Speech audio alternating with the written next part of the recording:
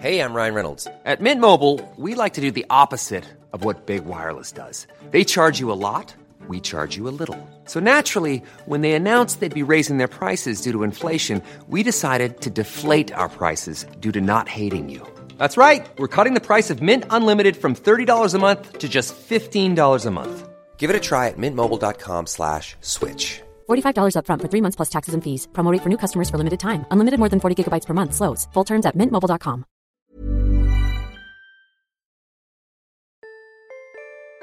This is the Naked Genetics Podcast, taking a look inside your genes.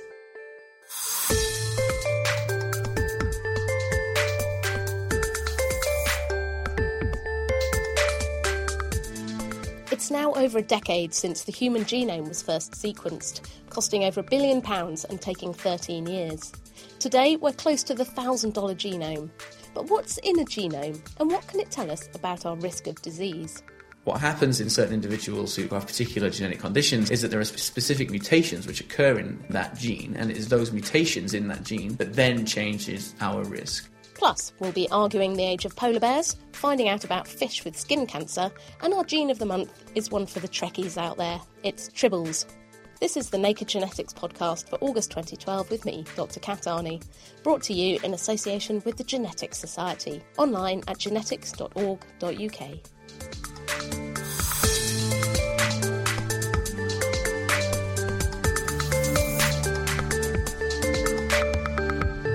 Since the first human genome was decoded, sequencing technology has sped up almost unimaginably and the cost has plummeted. Today's machines spit out reams of DNA sequence, usually in the form of tiny fragments of code that have to be assembled and interpreted. To find out how scientists sift the genes from the junk, I spoke to Dr. Tim Hubbard, head of vertebrate genome analysis at the Wellcome Trust Sanger Institute. Nowadays, most of what we're doing here is resequencing. So we have the reference sequence of human and some of the other vertebrates, and we're interested in looking at how the sequence varies across large numbers of individuals. And so when we sequence another individual, most of them, their sequence is going to be the same as the reference sequence, and so it's a question of comparison and spotting the differences. And so that's how you deal with a new genome. Now, there will be unique parts of that. There's this process called assembly, where you basically put these fragments together. It's like sort of bricks on a wall. They overlap with each other, you hope, and you hope that they fit together uniquely so you can make a unique sequence. As the length of the fragments gets longer, that becomes easier to build a unique assembly. So you get all these fragments out, you assemble them all together, you line them all up, and you get a whole genome. How many different species have had their whole genomes read in this way? I've lost count. I mean, we have in the Ensemble database 50 vertebrates, but there are projects being planned to sequence, say, 10,000 vertebrates. I'm only talking here about vertebrates. There's many, many more genomes of pathogens, of bacteria. Basically, it's become so cheap to sequence now that there's enormous amounts of sequencing going on. It's still quite hard, though, to make the first version of any particular species. It's much harder to build a reference. So you've got this genome, this book of letters that makes up an organism's DNA. That's very nice. I'm sure it's a nice thing to have. The real challenge, I guess, is understanding it. How do you figure out what's in there? What makes this species the species it is? Once you have an assembly, the first thing you're interested in is where are the genes. The genes are the fragments of that genome that are expressed to make physical proteins, which are part of every cell, and mechanisms for regulating those genes, turning them on and off. Say for human, how many genes are there? So for quite a while, we thought the main definition of a gene was something that makes a protein. And original estimates were that there might be as many as 100,000. This is all from the year 2000 kind of analysis. And gradually that number came down. There was a sort of shock analysis right at the beginning saying that there's only 30,000. It's actually come down now, so it's more like around 20,000. It looked like a small set of genes, but recently it's become clear that there's other classes of genes that don't make proteins, that just make RNA. So the process of using a gene is there's the DNA sequence, You make a copy of a region of that sequence, that's RNA, and then you translate that and manufacture protein. There's a significant set of genes where you never make the protein, you just make the RNA, and then the RNA itself is a functional unit, sometimes part of regulation. In fact, sometimes there's some sort of structural function. But there seem to be a lot more of those than we thought a few years ago. Exactly how many there are, it's actually quite hard, because they're harder to identify. Proteins, there's a signature that makes it relatively easy to identify a protein sequence. RNA, it's rather more difficult. I guess these are kind of the regions of the genome that were almost dismissed as junk DNA before. We couldn't figure out what they did. Do you think the concept of junk DNA still exists? Do you think any parts of the genome are junk, or will we find that they are all functional? The definition of junk kind of came with whether a region of the genome was conserved or not. And that's conservation is kind of based on comparing sequences between species. Is this region similar in mouse or similar in zebrafish or similar in chimpanzee or similar in other humans? We've got better at doing that, but that similarity is still based around proteins. It may be that there's other things that are conserved, such as the spacing between elements on the genome. It's conservation, but you don't score it in the same sort of way.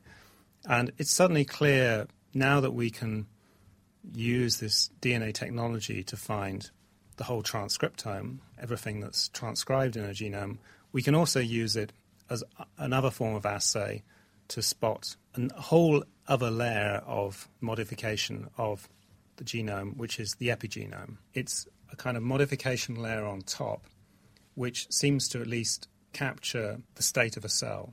And so, in that sense, most of the DNA is in some sort of state through the epigenome. And so you could say, well, how much junk is really left? How much is there that could be classed as junk? Because, in fact, most of it seems to be labelled in some sort of way. And we'll be covering epigenetics in a future edition of the Naked Genetics podcast and explore that a little bit more. But in terms of all the data that we have now, this data about the genes that are active, that are transcribed, the genes in an organism's genome, all these species, all these pathogens, how do you organise it? How do you store it? And how do you make it available to researchers? There's pretty much a policy that's come out, partly from the Human Genome Project and other projects around at the time, of releasing that data immediately. There's been a database for DNA for 30 years now, I think. And it's become policy that when you sequence and publish, it's expected that the data is deposited. But that's a huge pile of raw data, and that's rather hard for researchers to use. And so databases have grown up to organize that data. And as whole genomes have been sequenced, the whole genome has become the organizing principle for DNA.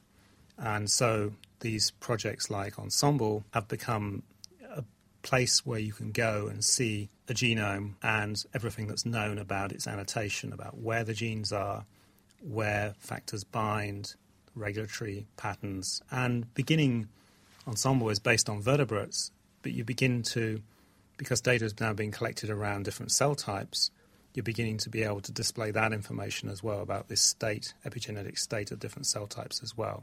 That was Tim Hubbard from the Wellcome Trust Sanger Institute.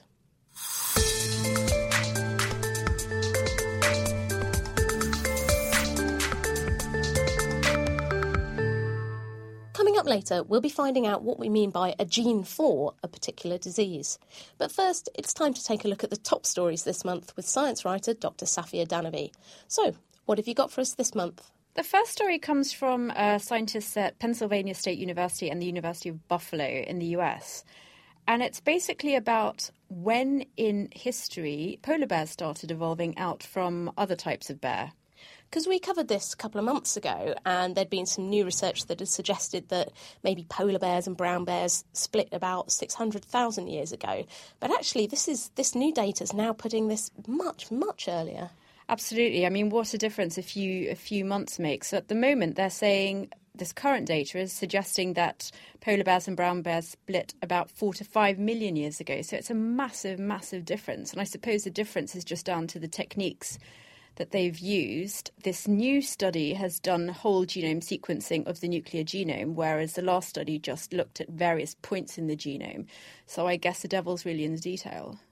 And what's quite interesting as well is that people are looking back at what the Earth was like 4 to 5 million years ago and saying, well, you know, it's obvious. You can see about 600,000 years ago, there were ice floes, the polar bears had separated geographically. But much further back than that, brown bears and polar bears were coexisting. So actually it throws up the idea that maybe there was hybridization, there was breeding between them, and the situation's a lot more murky when we look at the evolution of these bears. Absolutely, and I think that the data is being contested by another group based in Frankfurt in Germany who are arguing that the ice sheets weren't around 4 to 5 million years ago. So what was the selective pressure that caused polar bears to split? So I suppose this isn't the end of the story, but seriously, who knew that polar bears could be so controversial? And some people are saying maybe as the ice sheets are vanishing, we'll see polar bears coming back onto the landmass. Maybe could they start to breed with land bears again? We might be seeing the emergence of a beige bear. That's certainly an interesting thought. Now, the other story that I noticed this month was from Emma Jury and her team at the Institute of Biotechnology in Helsinki, and they published this in Developmental Cell, and they've been studying teeth, particularly in mice, and they found a particular transcription factor called SOX2 is expressed in stem cells in the front teeth of mice. And this is quite interesting because the front teeth of mice actually grow throughout their life. But in humans, obviously, our teeth stop growing. So the hunt is on to find what's driving the stem cells to make teeth in mice. And maybe we could use this to regrow teeth in humans. What do you reckon about this story? I think this is fantastic news. I'm speaking as someone who has absolutely awful teeth and would be very, very pleased to have the ability to grow my teeth from scratch. But on a serious note, I think it'd be really interesting to know if SOX2 is doing exactly the same thing in humans. And we know that the SOX family are a very bossy family of genes. They like telling cells exactly what to do. And the most famous example being SOX9, which tells, the developing embryo to become a boy. I wait with interest on this story, and I think it's going to become commercially quite important. And now, moving from mice with teeth, we're moving to fish with cancer. What's this final story? This is actually a really troubling story in that they found melanoma for the first time in a fish population. This is a wild fish population off the Australian coast out by the Great Barrier Reef. And it's worrying because it's a commercially important species of fish. This is a coral trout. And it's actually the first time that they found melanoma in fish. So it's interesting. And what's particularly noteworthy is that this part of the coast lies directly beneath the largest hole in the ozone layer. So they think that actually the loss of ozone is pretty much causing overexposure by UV to these fish and is causing their cancers. Yeah, absolutely. I think they've ruled out sort of microbial pathogens and pollution. So at the moment, UV seems to be the most likely cause. I think they're going to have to prove that experimentally. But they also did show that these melanomas that they found in these fish were quite similar to the melanomas found in humans. So it wouldn't be surprising if UV was the main cause. But how widespread is this? I mean, melanoma in humans isn't that common a cancer. What sort of numbers of fish were getting this disease? So they sampled just under 140 fish, and they found around 15% of them had these melanoma lesions. But of course, they suspect that the proportion of fish in the wild with melanoma is probably going to be much higher because obviously seriously ill fish are probably going to retreat and hide at the bottom of the ocean where they're less likely to be caught and sampled. So we have no idea how widespread this problem is. So what do they plan to do next now that they've found this out? I guess the next step would be first to look at the melanomas and characterise them. And then, of course, it begs the question, are there any other species of fish that are being plagued by this cancer type? And that's actually quite worrying. It's certainly some food for thought. Thanks for that roundup, Safia. That's Safia Danavi, science writer. And now it's time to look at the other stories that have been hitting the headlines this month. A team at the Heart Institute at San Diego State University have discovered that damaged heart tissue from older patients with heart failure could be rejuvenated by modified stem cells taken from their own hearts, publishing their findings in the Journal of the American College of Cardiology. The scientists took samples of cardiac stem cells from elderly patients and added a protein called PIM1, which helps to promote cell survival and growth. They found that the telomeres in the cells, the caps on the ends of chromosomes, started to lengthen, effectively turning back the genetic clock and making the cells younger. So far, the researchers have tested modified heart stem cells in mice and pigs and found new heart tissue growth in just a few weeks, opening the door to potential tissue engineering for people with heart failure in the future. Writing in the journal Nature Medicine this month, Dr. Eva Jimenez-Mateos and her team of neuroscientists at the Royal College of Surgeons in Ireland have tracked down a new gene involved in epilepsy. Unlike most genes that encode proteins, the new gene makes microRNA, known as microRNA 134, which is present in much higher levels in the part of the brain that causes epileptic seizures. The team then used a new type of molecule known as an antagomer to remove that particular microRNA from brain cells and found it prevented seizures for up to a month. The researchers hope their discovery could one day bring hope to people with epilepsy whose condition can't be controlled effectively by medication. A new study in PLOS Genetics has thrown fuel on a controversial debate in the field of fertility research, the question of whether mammalian females, including women, can make new eggs after birth or not. Many researchers believe that egg cells are only formed when a female fetus develops in the womb, and no more eggs are made after it's born. But when scientists from Massachusetts General Hospital and the University of Edinburgh reassessed data from a study in mice published in the journal back in February, they came to the surprising conclusion that there was evidence to suggest that egg cells could divide after birth. Although there's a lot more work to be done to prove it, and it's unknown whether this phenomenon also occurs in humans, it raises the intriguing possibility that adult females may be able to make new egg cells as they age. A pair of studies published in the journal Nature Genetics unveiled gene faults lying behind two rare but debilitating childhood diseases. In the first, researchers at Duke University Medical Center in the US found the gene mutation responsible for alternating hemiplegia of childhood, or AHC, a condition that causes paralysis of alternate sides of the body, as well as seizures and learning difficulties. The condition isn't hereditary, so the scientists had to scour the genomes of just 7 patients with AHC, comparing them with their parents until they found a gene fault common to all 7. They then went on to show that the mutation in a gene called ATP1A3 was also present in over 3/4 of AHC patients around the world. While it's a long way from a cure, the scientists hope their finding will increase awareness of the disease and help doctors to make an accurate diagnosis. The second gene to be tracked down lies behind Leber congenital amaurosis, or LCA, a rare form of blindness that sets in during infancy. After nearly a decade of hunting, the team at the Ocular Genomics Institute in Massachusetts, led by Eric Pierce, found that faults in a gene called NMNAT1 could cause the disease, bringing the total number of identified LCA mutations to 18.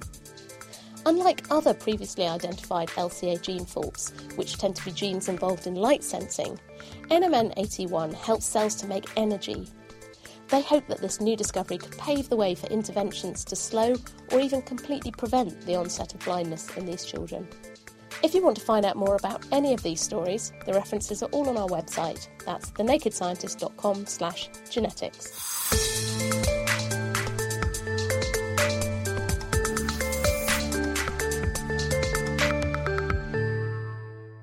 You're listening to the Naked Genetics podcast with me, Dr. Kat Arney. Still to come, we'll be finding out why siblings aren't identical twins and getting to grips with tribbles, our furry gene of the month. One big area where sequencing technology has made an impact is in our understanding of the genetic faults and variations that increase our risk of different diseases. Often we'll see research in this field reported in terms such as scientists find new gene for cancer, heart disease, or whatever. But what does this actually mean? To find out, I spoke to Dr. Carl Anderson, a statistical geneticist at the Wellcome Trust Sanger Centre. So I don't really like the term gene 4 because we all have that gene, and that gene exists in our genome to encode a protein which has a certain function, and that the function of that protein is critical or is useful to everyday human life. That's why the gene is there, that's why the protein is made, and that's why the gene exists. What happens in certain individuals who have particular genetic conditions, and where this term gene 4 comes from, is that there are specific mutations which occur in that gene, and it is those mutations in that gene that change the function of the gene. They change the way the protein functions, the abundancy with which the protein is present in our system, the folding of the protein. They make some subtle change to that protein that then changes our risk. So it's not true that this is a gene 4 breast cancer, let's say, that's not why that gene exists. It's not present in our genome to cause breast cancer. It has some other function that when there's a particular mutation in that gene, that then increases risk for breast cancer, whatever the disease happens to be. So we should start talking about a mutation for breast cancer or heart disease rather than a gene for... Exactly, because we all have that gene, and quite likely if you didn't have that gene, you'd be in quite a lot of trouble. And what sort of diseases would you class as a single gene disease, and what sort of diseases are these multifactorial diseases? So the single gene diseases are things like cystic fibrosis, Huntington's disease. They're the type of diseases that actually, when you study genetics at school, then these are the type of diseases which you get taught as genetic diseases. They're the ones where you have the pedigree diagrams and you look to see whether mum has a disease or dad has a disease and how many of the children have the disease, and you can see a very clear inheritance pattern. These are the classic Mendelian diseases, the single gene diseases. The more complex diseases are probably the ones that have a greater frequency in the population. So things like autoimmune diseases, so type 1 diabetes, Crohn's disease, celiac disease, then things like most cancers, things like hypertension, and not just diseases. There are genetic influences on lots of human traits, so your height, your weight, your overall body shape, all of these human traits have genetic influences, and assessing how important genetics is to each of these traits is a complex thing to do, and that's one of the jobs of a human geneticist. And once we've found out that perhaps genetics has a large role to play in some of these diseases, our next job is to go on and identify those specific regions of the genome that look to be underpinning that genetic risk. So how on earth do you do that? How do you pin down a region of the genome or a particular gene and say, right, that's involved in heart disease, that's involved in schizophrenia? It's surprisingly simple, actually. So basically what we do is we take a whole bunch of people who have the disease and a whole bunch of people who don't have the disease. So how big's a bunch? Well, it really depends on the size of the genetic effect that you're trying to find. So if you think that the particular disease you're working on is likely to have genetic effects which are a relatively small effect, let's say, then you're going to need lots of people to do this experiment in. So in the last 5 years or so, we've started doing these genome-wide association studies.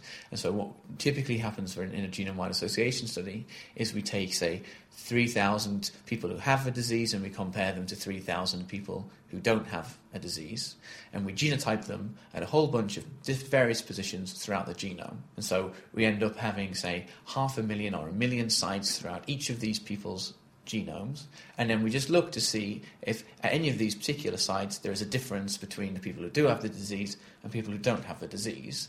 And then if we find a site where there's a difference, we just look in the reference databases that we have to find whereabouts in the genome that that particular site is, what genes lie near it, and does that actually tell us then something about that particular disease. Presumably you're not looking at these millions of different variations by eye with a pencil. How do you analyse this kind of data? So the type of science that we do at Sanger and these genome-wide association is extremely high throughput in the sense that you've got lots of genetic data across many thousands of individuals, so the data sets are very large. So we have to use the computational tools basically to go in and conduct statistical tests at each one of these sites.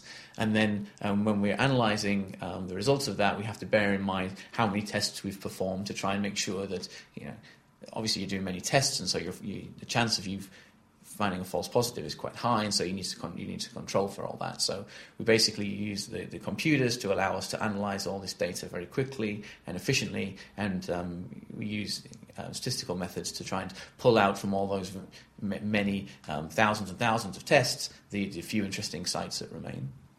Where do you think this kind of research is going to be heading in the future? We've been relatively limited to the amount of a particular person's genome that we can survey. So before we've been just genotyping specific sites in the genome, perhaps 1 million sites, and using those 1 million sites throughout the genome to try and infer what's going on throughout the whole genome.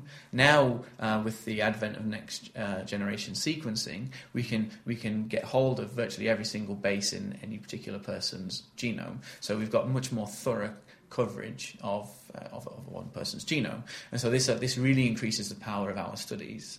Also, with the falling costs of of those technologies, we could start to do that very thorough survey on many thousands and thousands of people. And so I think what this is going to allow us to do is it basically allows us to survey more of the genetic architecture of the diseases. Before, we were limited to genetic variants which were perhaps quite common in the population, whereas now we can actually start to survey down to genetic variants which are perhaps very rare in the population, and indeed we can probably even get at those specific variants which are unique to any one individual person.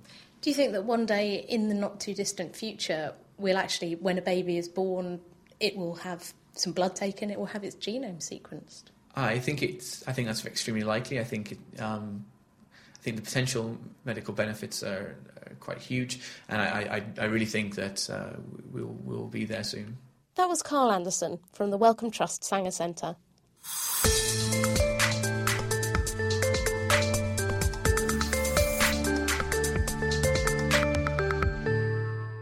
Now it's time to delve into the postbag to answer your genetics questions. This month we've got a great question from Cameron Lapworth, who asks, if half of your DNA comes from your mother and half from your father, why aren't all siblings identical twins, just born at different times? To answer it, here's Dr. Phil Zegerman from the Gurdon Institute in Cambridge. And so to understand real individuality, we really have to understand how you and I were made. And it really starts when a sperm from your dad and an egg from your mum got together and made you as an individual. Sperm and egg are made by a special form of cell division, which is called meiosis. And meiosis is special because it turns a diploid, which has 2 copies of every chromosome, into a haploid, which has 1 copy of every chromosome. So when a cell goes through the process of meiosis, you take these 46 human chromosomes and you turn it into a cell with 1 copy of every chromosome, which now means it has only 23 chromosomes.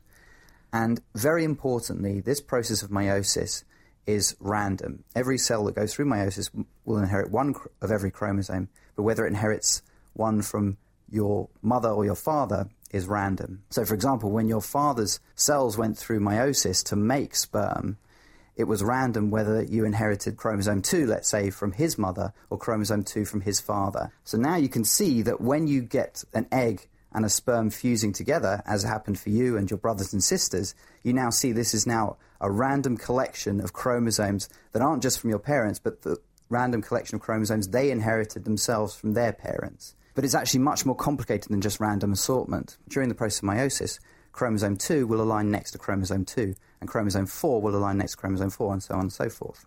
And this process is absolutely essential to ensure that each haploid sperm or egg inherits exactly 1 copy of all the different chromosomes.